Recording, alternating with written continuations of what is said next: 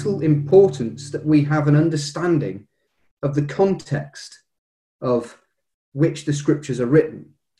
With each book of the Bible, we must consider who is the author, to whom was it written, when was it written, and under what circumstances, and lastly, do we fully understand the subject matter? Problems may occur if we misunderstand some, or indeed all of these key areas, and this will of a surety hamper our understanding of the scriptures. However, when you do grasp that these concepts, the scriptures then begin to open up, and you can come to a realization that a large proportion of the New Testament writings are given to illustrate the warnings of the divine judgment that was to befall upon the nation of Israel. But the warnings of AD 70 are not just confined to the New Testament. We have prophecies of great significance as far back as Deuteronomy, and we've just taken a reading from there, and we'll look at this in a short period of time. But it must be noted from the outset that the things that we're going to be looking at are by no means pleasant. And to some, the idea that the Heavenly Father would bring about this dreadful catastrophe to the nation of Israel, well, it leaves a bitter taste in their mouths. However, they are the ways of providence, and they are without question divinely instituted to bring about the Heavenly Father's plan and purpose with this earth and mankind upon it. And as Christadelphians, we should have an understanding of this, that this is not a new concept. For we can consider the Old Testament writings. For example, in Isaiah 45, we read, "I am the Lord and there is none else. I form the light and create darkness. I make peace and create evil. I, the Lord, do all these things." And in Amos chapter 3 and verse 6, we read, "Shall a trumpet be blown in the city and the people not be afraid? Shall there be evil in a city and the Lord have not done it? Surely the Lord God will do nothing, but he revealeth his secret unto his servants the prophets." Now, although neither of these two quotations are directly related to the events of AD 70, they do show the principles of what God had done. He had revealed his secret unto the servants, his prophets. And we are privileged to be in a position to be able to consider the scriptural record that we have in front of us. I guess that the first question that may enter our minds, though, is why? Why would God punish the nation that he had chosen? Well, the quick and simple answer is that they had gone against his will. And later, they had put his son to death. The nation of Israel are described as in the scriptures as a stiff-necked and rebellious people. Nevertheless, they were and are to this very day Yahweh's chosen people, God's chosen people. Turn with me, please, to Jeremiah and chapter 30. So Jeremiah chapter 30, and we want to go in at verse 11, where it says there, "For I am with thee, saith the Lord, to save thee. Though I make a full end of all nations, whether I have scattered thee, yet will I not make a full end of thee. But I will correct thee in measure, and will not leave thee altogether unpunished." And this is why we have the events of AD 70. They were a punishment and a fulfillment of prophecy as far back as Deuteronomy chapter 28, which is where I'd like for us to turn to now, please, the reading that we had. And as Brother Matt had described, Deuteronomy chapter 28 is often labelled the chapter of the blessings and the curses. And this is where we find our first prophecy of AD 70. The first 14 verses here in this chapter are given to the blessings. And you would only need to look at the first verse to be able to see this for yourself. But it is to the curses that we must turn to, the remaining 54 verses, in order to find our prophecy. For the nation of Israel failed to uphold the commandment in verse 14, not to go serving other gods. So we will start at the beginning of the curses in verse 15 for context. Deuteronomy 28 verse 15 says, "But it shall come to pass, if thou wilt not hearken unto the voice of the Lord thy God, to observe to do all his commandments and his statutes, which I command thee this day, that all these curses shall come upon thee and overtake thee." And if you come forward to verse 45 now, it says, "Moreover, all these curses shall come upon thee, and shall pursue thee and overtake thee, till thou be destroyed, because thou hearkenest not unto the voice of the Lord thy God, to keep his commandments and his statutes which he commanded thee. And they shall be upon thee for a sign and for a wonder, and upon thy seed forever, because thou servest not the Lord thy God with joyfulness and with gladness of heart, for the abundance of all things. Therefore shalt thou serve thine enemies, which the Lord shall send against thee, in hunger and in thirst and in nakedness and in want of all things. And he shall put a yoke of iron upon thy neck, until he have destroyed thee. The Lord shall bring a nation against thee from far, from the end of the earth, as swift as the eagle flieth. A nation whose tongue thou shalt not understand, a nation of fierce countenance, which shall not regard the person of the old, nor show favour to the young." And this is exactly what happened. And our history books confirm this for us. God was to put a yoke of iron upon the nation of Israel's neck.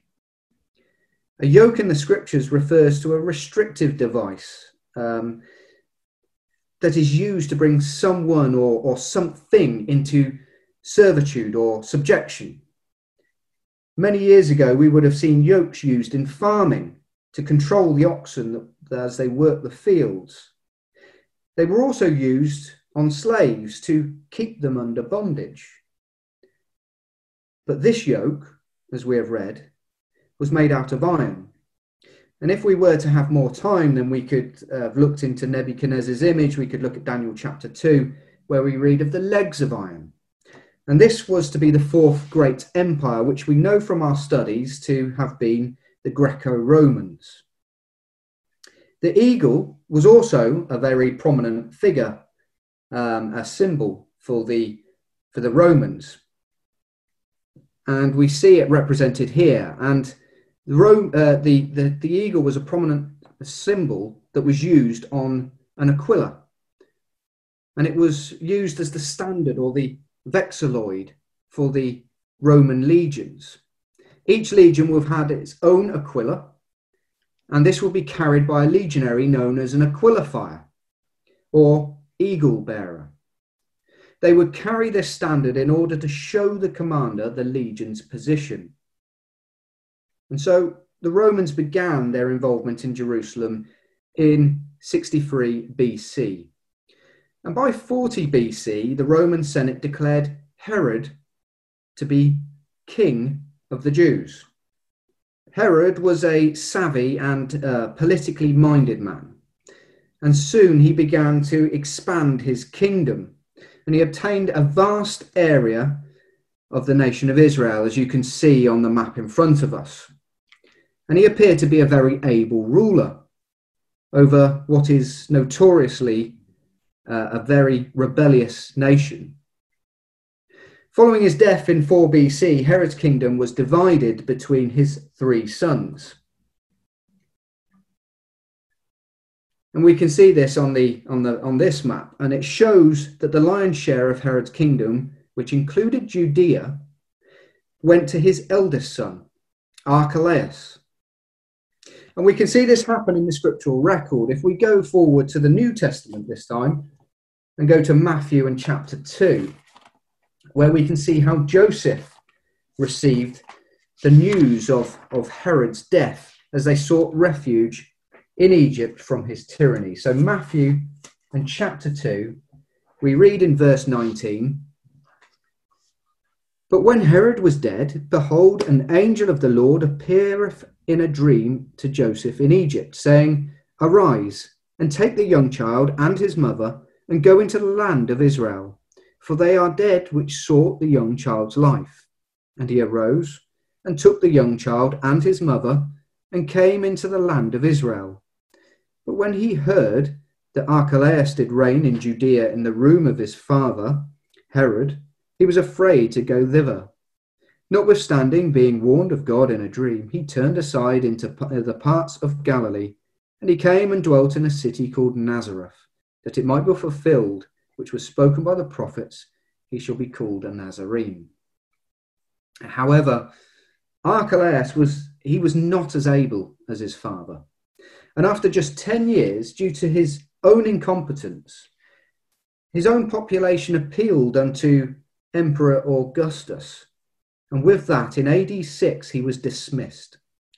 And the area of Judea became part of the Roman province.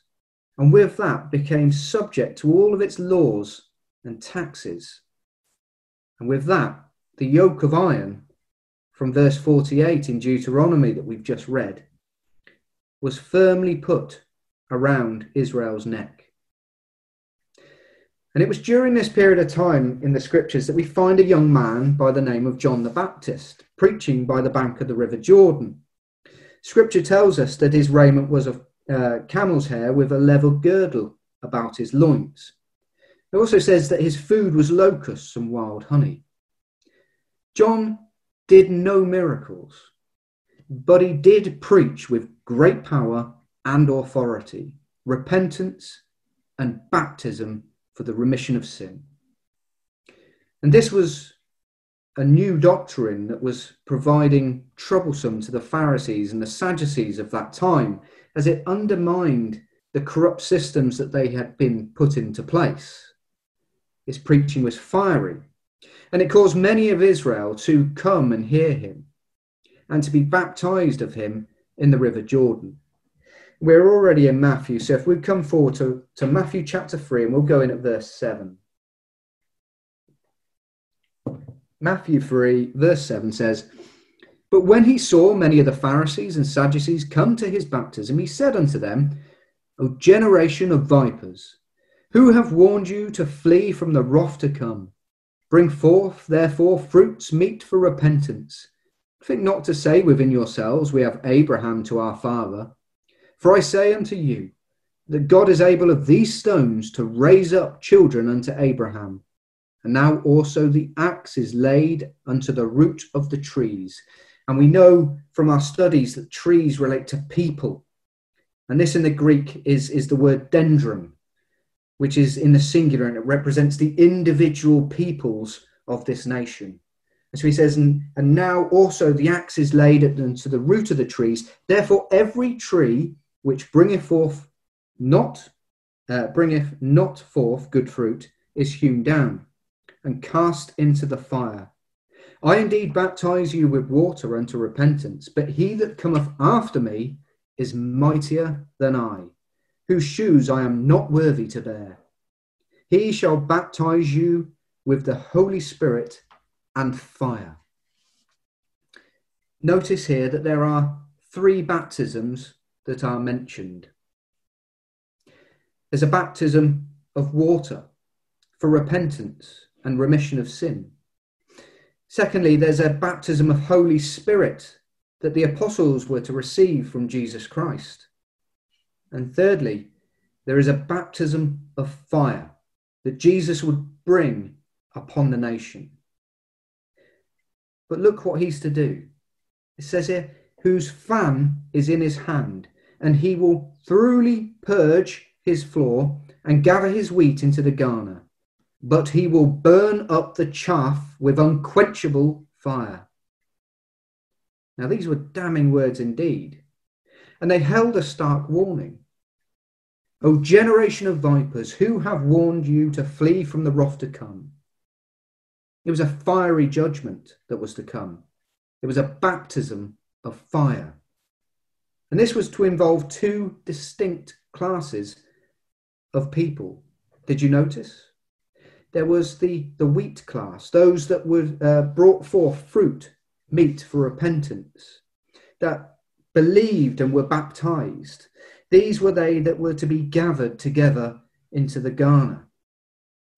And then there were the chaff class, those that did not bring forth good fruit, who would be burned with unquenchable fire. And we can get a better understanding of this as it is expounded in greater detail via an explanation of a parable quoted by Jesus during his ministry. In Matthew chapter 13, Jesus is asked to explain the parable of the tares to his disciples. And his reply is somewhat revealing to what we have just looked at. So if we go in at Matthew chapter 13 and verse 36, we read, "Then Jesus sent the multitude away and went into the house. And his disciples came unto him, saying, Declare unto us the parable of the tares of the field. And he answered and said unto them, He that soweth the good seed is the Son of Man. The field is the world." The world here in the Greek is the word cosmos. It refers to the Jewish world, the Jewish order of the age. It says the good seed, or if you like, the wheat for the garner, are the children of the kingdom. But the tares, the chaff, are the children of the wicked one. The enemy that sowed them is the devil. The harvest is the end of the world, or better translated, the consummation of the age. And the reapers are the angels. As therefore the tares, or the chaff, are gathered and burned in the fire, so shall it be in the end of this world, the consummation of the Jewish age. The Son of Man shall send forth his angels, and they shall gather out. And take special note of this, because this is a very important point.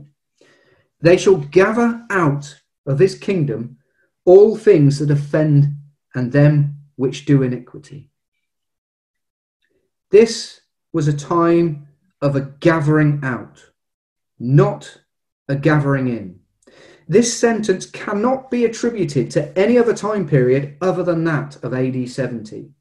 And it was also prophesied back in Deuteronomy chapter 28 and verse 64, where the scripture record states, God shall scatter, or the Lord shall scatter thee among all people from the one end of the earth even unto the other. But now look what he goes on to say. They shall gather out of his kingdom all things that offend, and them which do iniquity, and shall cast them into a furnace of fire. There shall be wailing and gnashing of teeth. It was a furnace of fire. It was a baptism of fire. It was a judgment. And this judgment was to be meted out by the angels who were sent forth by the Son of Man, none other than Jesus Christ.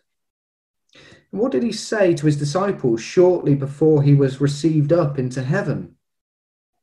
All power is given unto me in heaven and in earth. You must remember that the Lord Jesus did not pray for the world, the Jewish world, but he did pray for them which the Father had given him. He prayed for his disciples, those that were faithful and that would hear the word. But for the Jewish order of that age, he had quite the opposite message. Matthew chapter 23. Matthew chapter 23, we'll go in at verse 33. He says to them, Ye serpents, ye generation of vipers, how can ye escape the damnation of hell?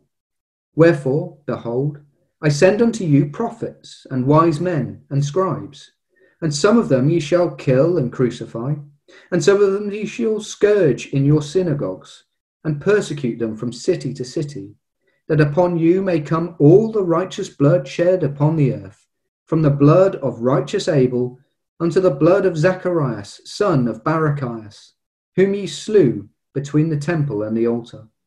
Verily I say unto you, all these things shall come upon this generation.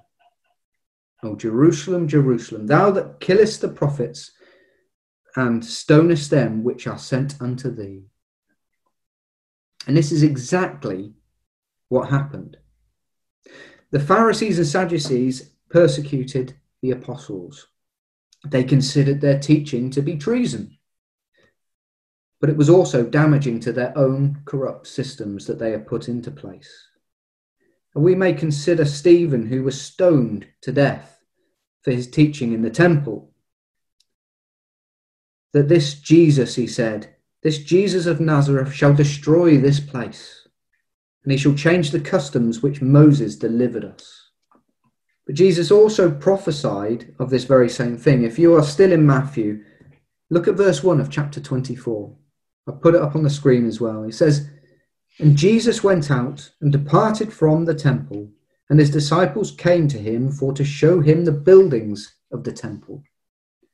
Jesus said unto them, See ye not all these things?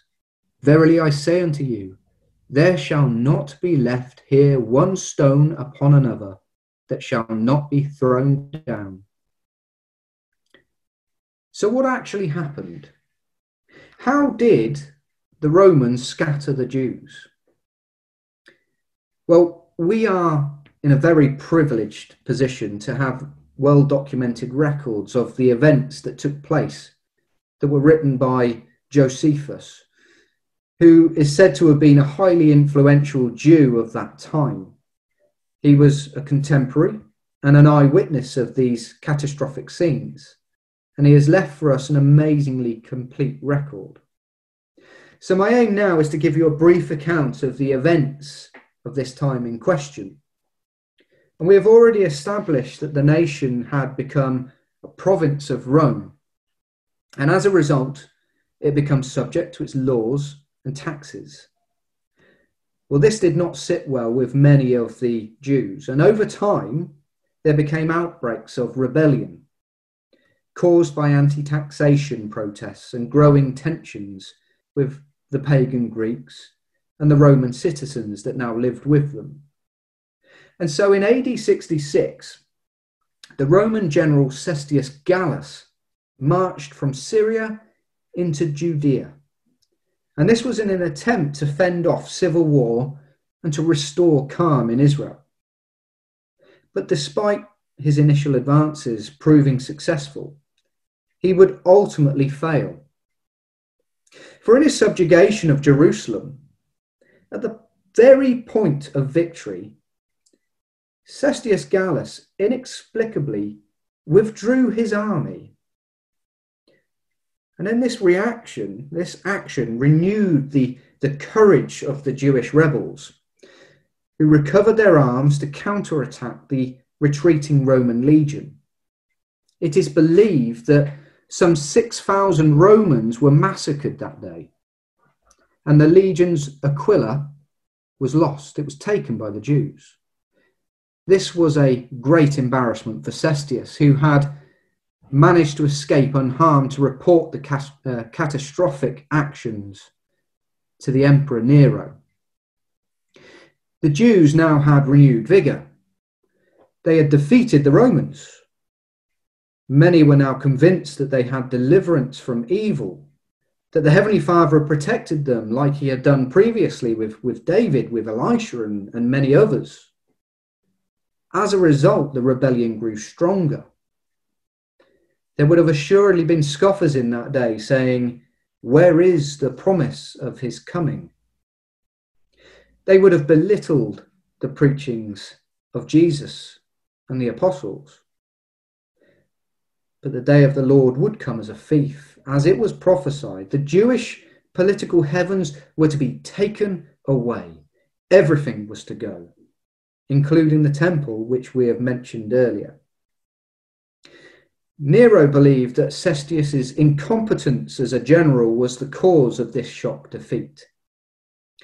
And this provoked the emperor into appointing a military veteran by the name of Vespasian to suppress the Jewish rebellion. Vespasian at the time had been ostracized by Nero, and now this was apparently due to him falling asleep during one of Nero's musical recitals.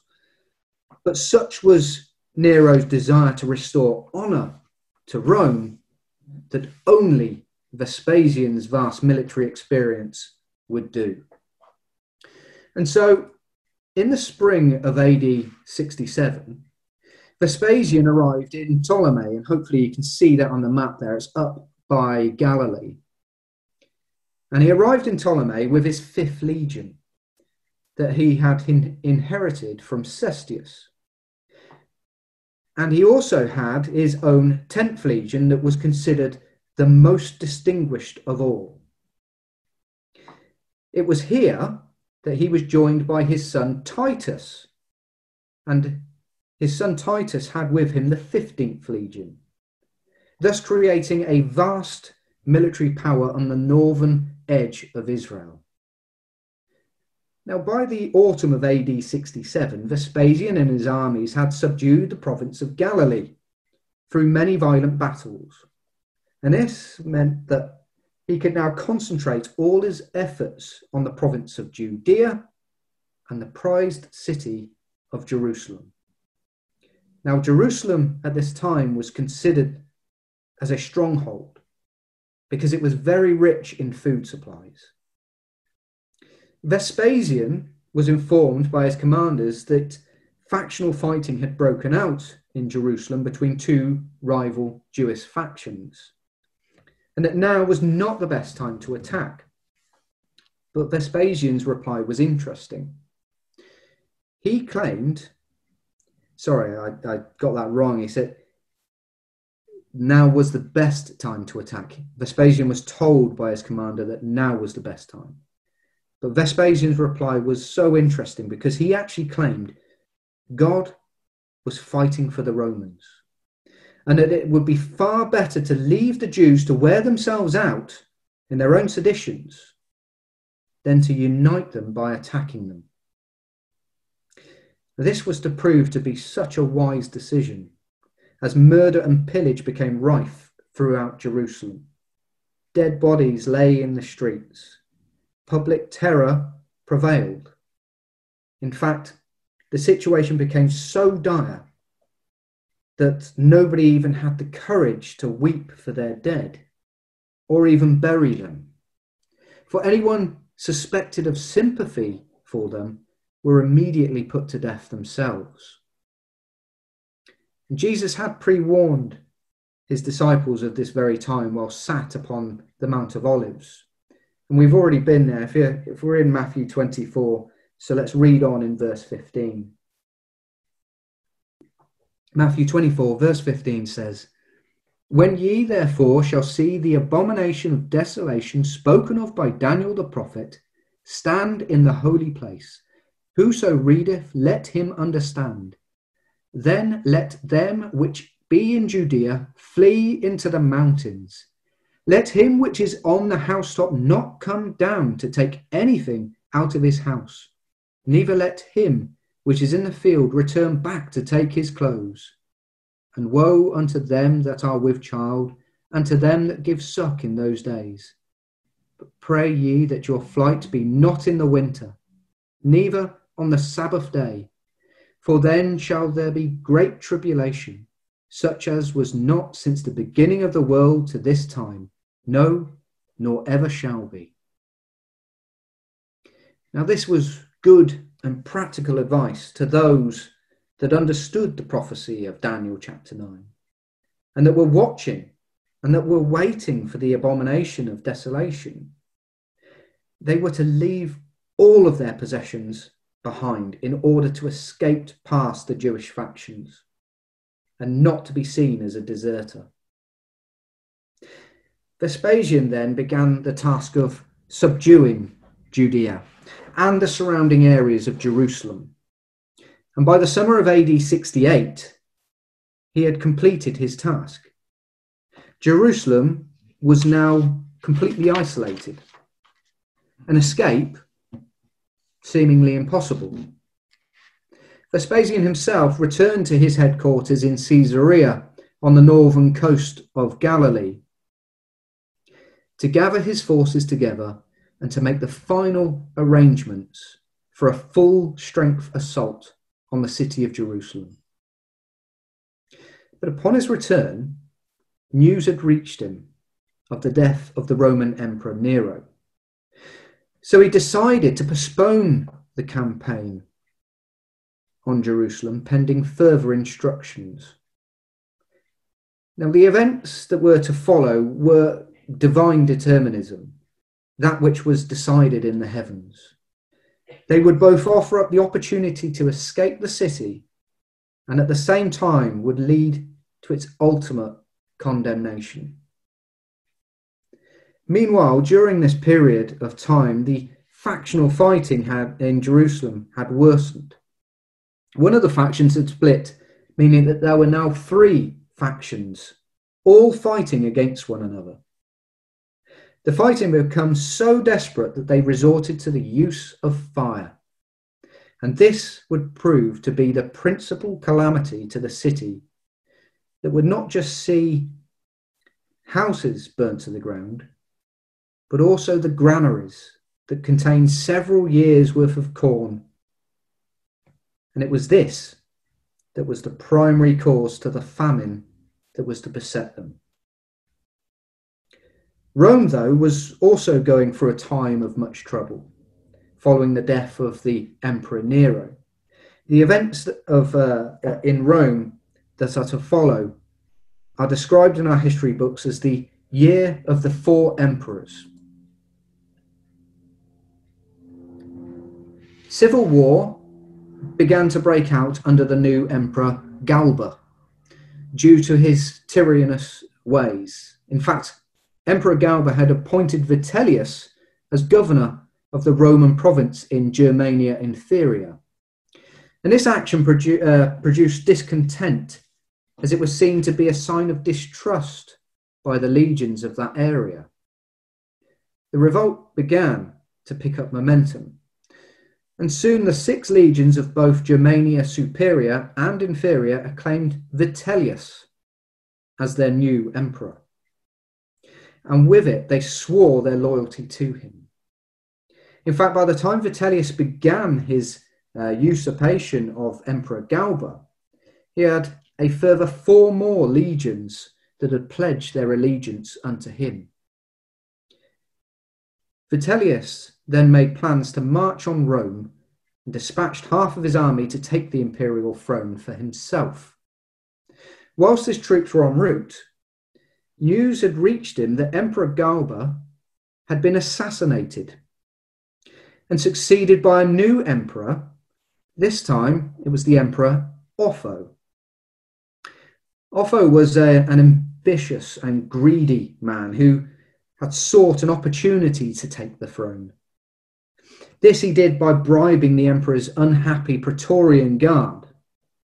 But Otho was not a man of war. He had heard news of Vitellius, the uprising by Vitellius, and so he dispatched emissaries to intercept and propose a deal for peace. The deal was met by deaf ears, and so civil war raged between the armies. Otho's troops gained early success, but were soon overawed by Vitellius's vastly experienced military.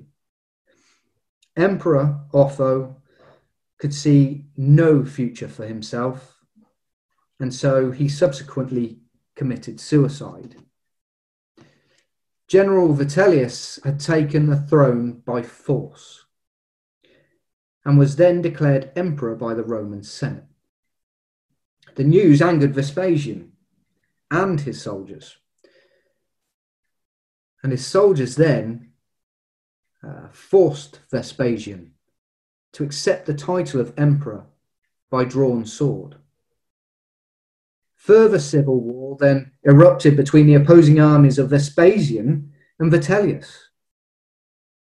It was eventually concluded in the late winter of AD 69, when Vitellius was finally captured, tortured, and then killed. The people of Rome finally acclaimed Vespasian their new emperor, and this news reached him whilst he was residing in Alexandria. Vespasian immediately made plans to sail back to Rome following the winter, but more poignantly, he also gave the commandment to his son Titus to go forth with hand-picked troops to finally take Jerusalem. What an absolutely remarkable series of events that happened there, offering the opportunity for the Jews to escape.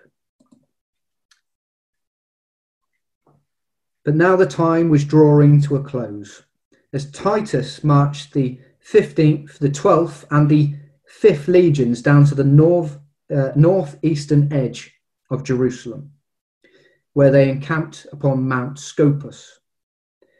They were then shortly joined by his father's infamous 10th Legion, who encamped to the east of Jerusalem on the Mount of Olives, a position that could clearly be seen by all of Jerusalem. And I hope that you can see each of the positions on this map that we've got in front of us. The Roman negotiations for a peaceful solution with the people of Jerusalem were disregarded.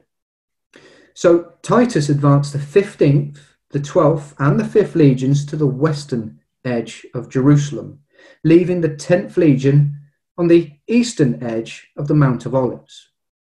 Now, this, I believe, is remarkable, and I will show you why. We're still in Matthew 24. If we read from verse 27, we read, "For as the lightning cometh out of the east, and shineth even unto the west, so shall also the coming, the parousia, the presence of the Son of Man be. For wheresoever the carcass is, there will the eagles, the Romans, be gathered together." It's fascinating.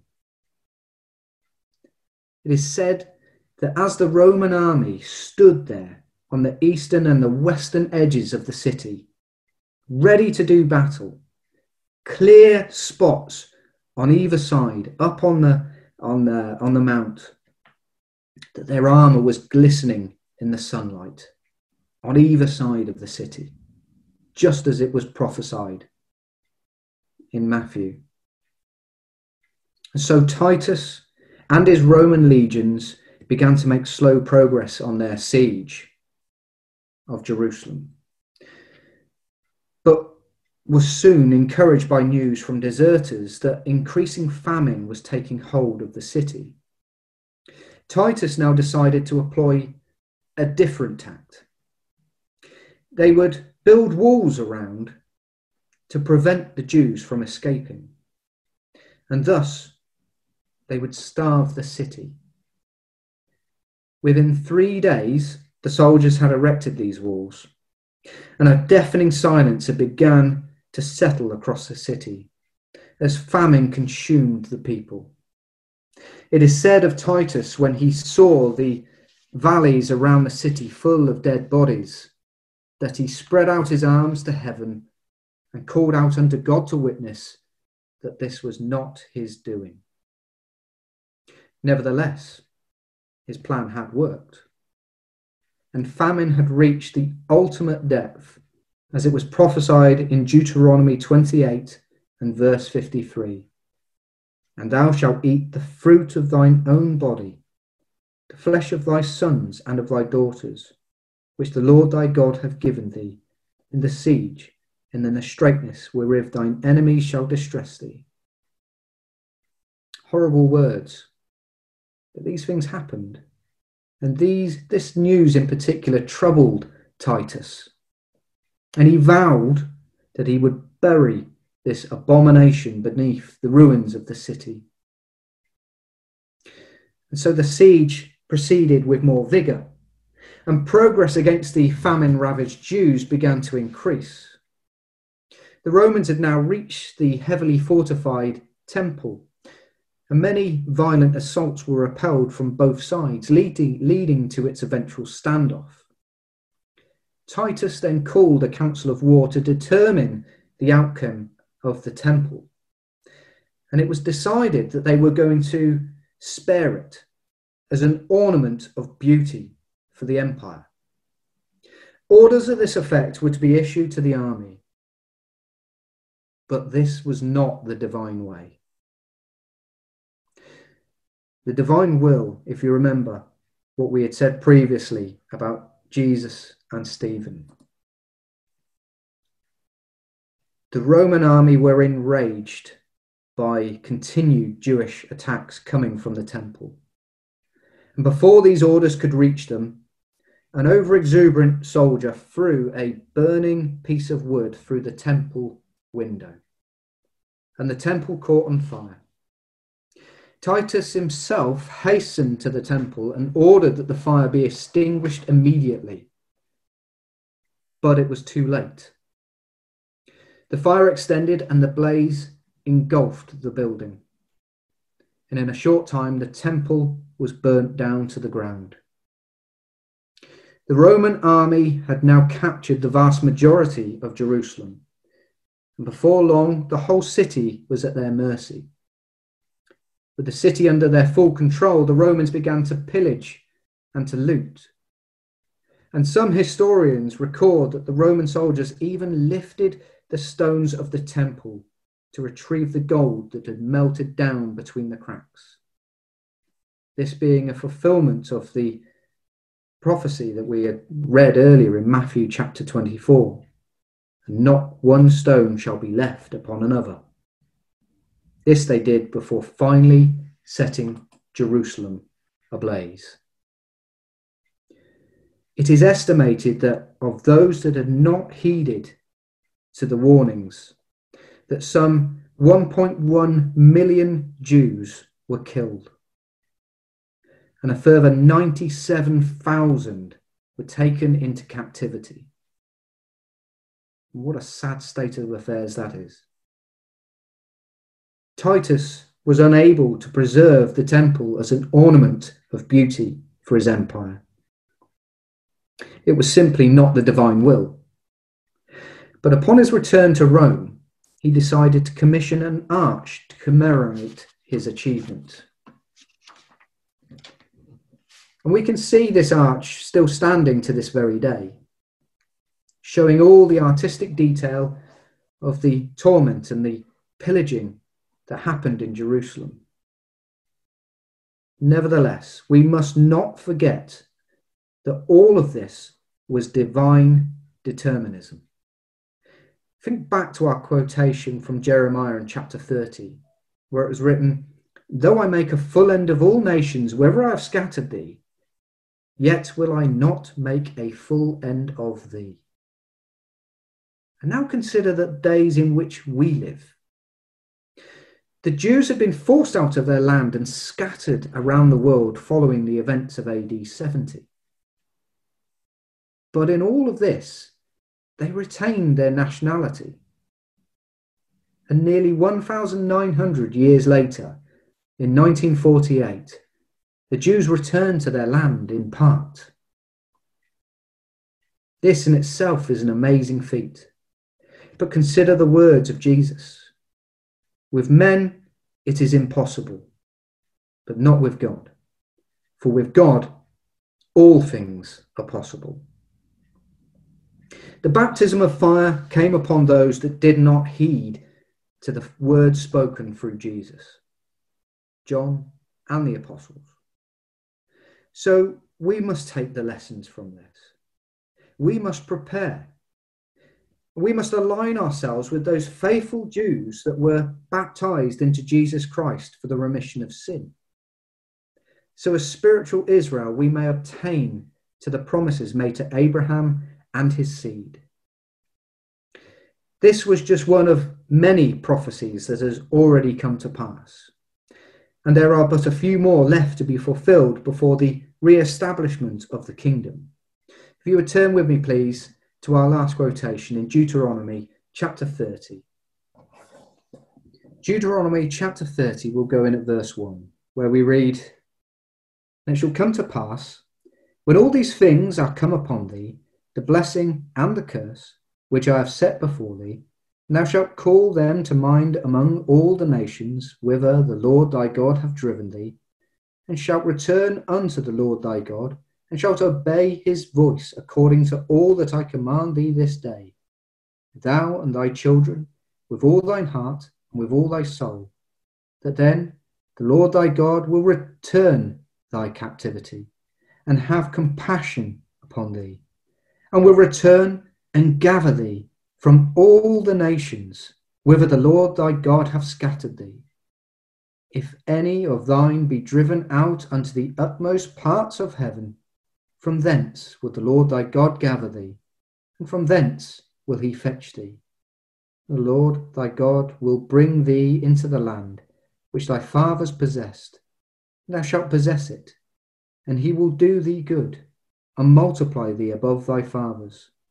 And the Lord thy God will circumcise thine heart, and the heart of thy seed, to love the Lord thy God with all thine heart, and with all thy soul, that thou mayest live. The question is, brethren and sisters and interested friends, will we heed to the word?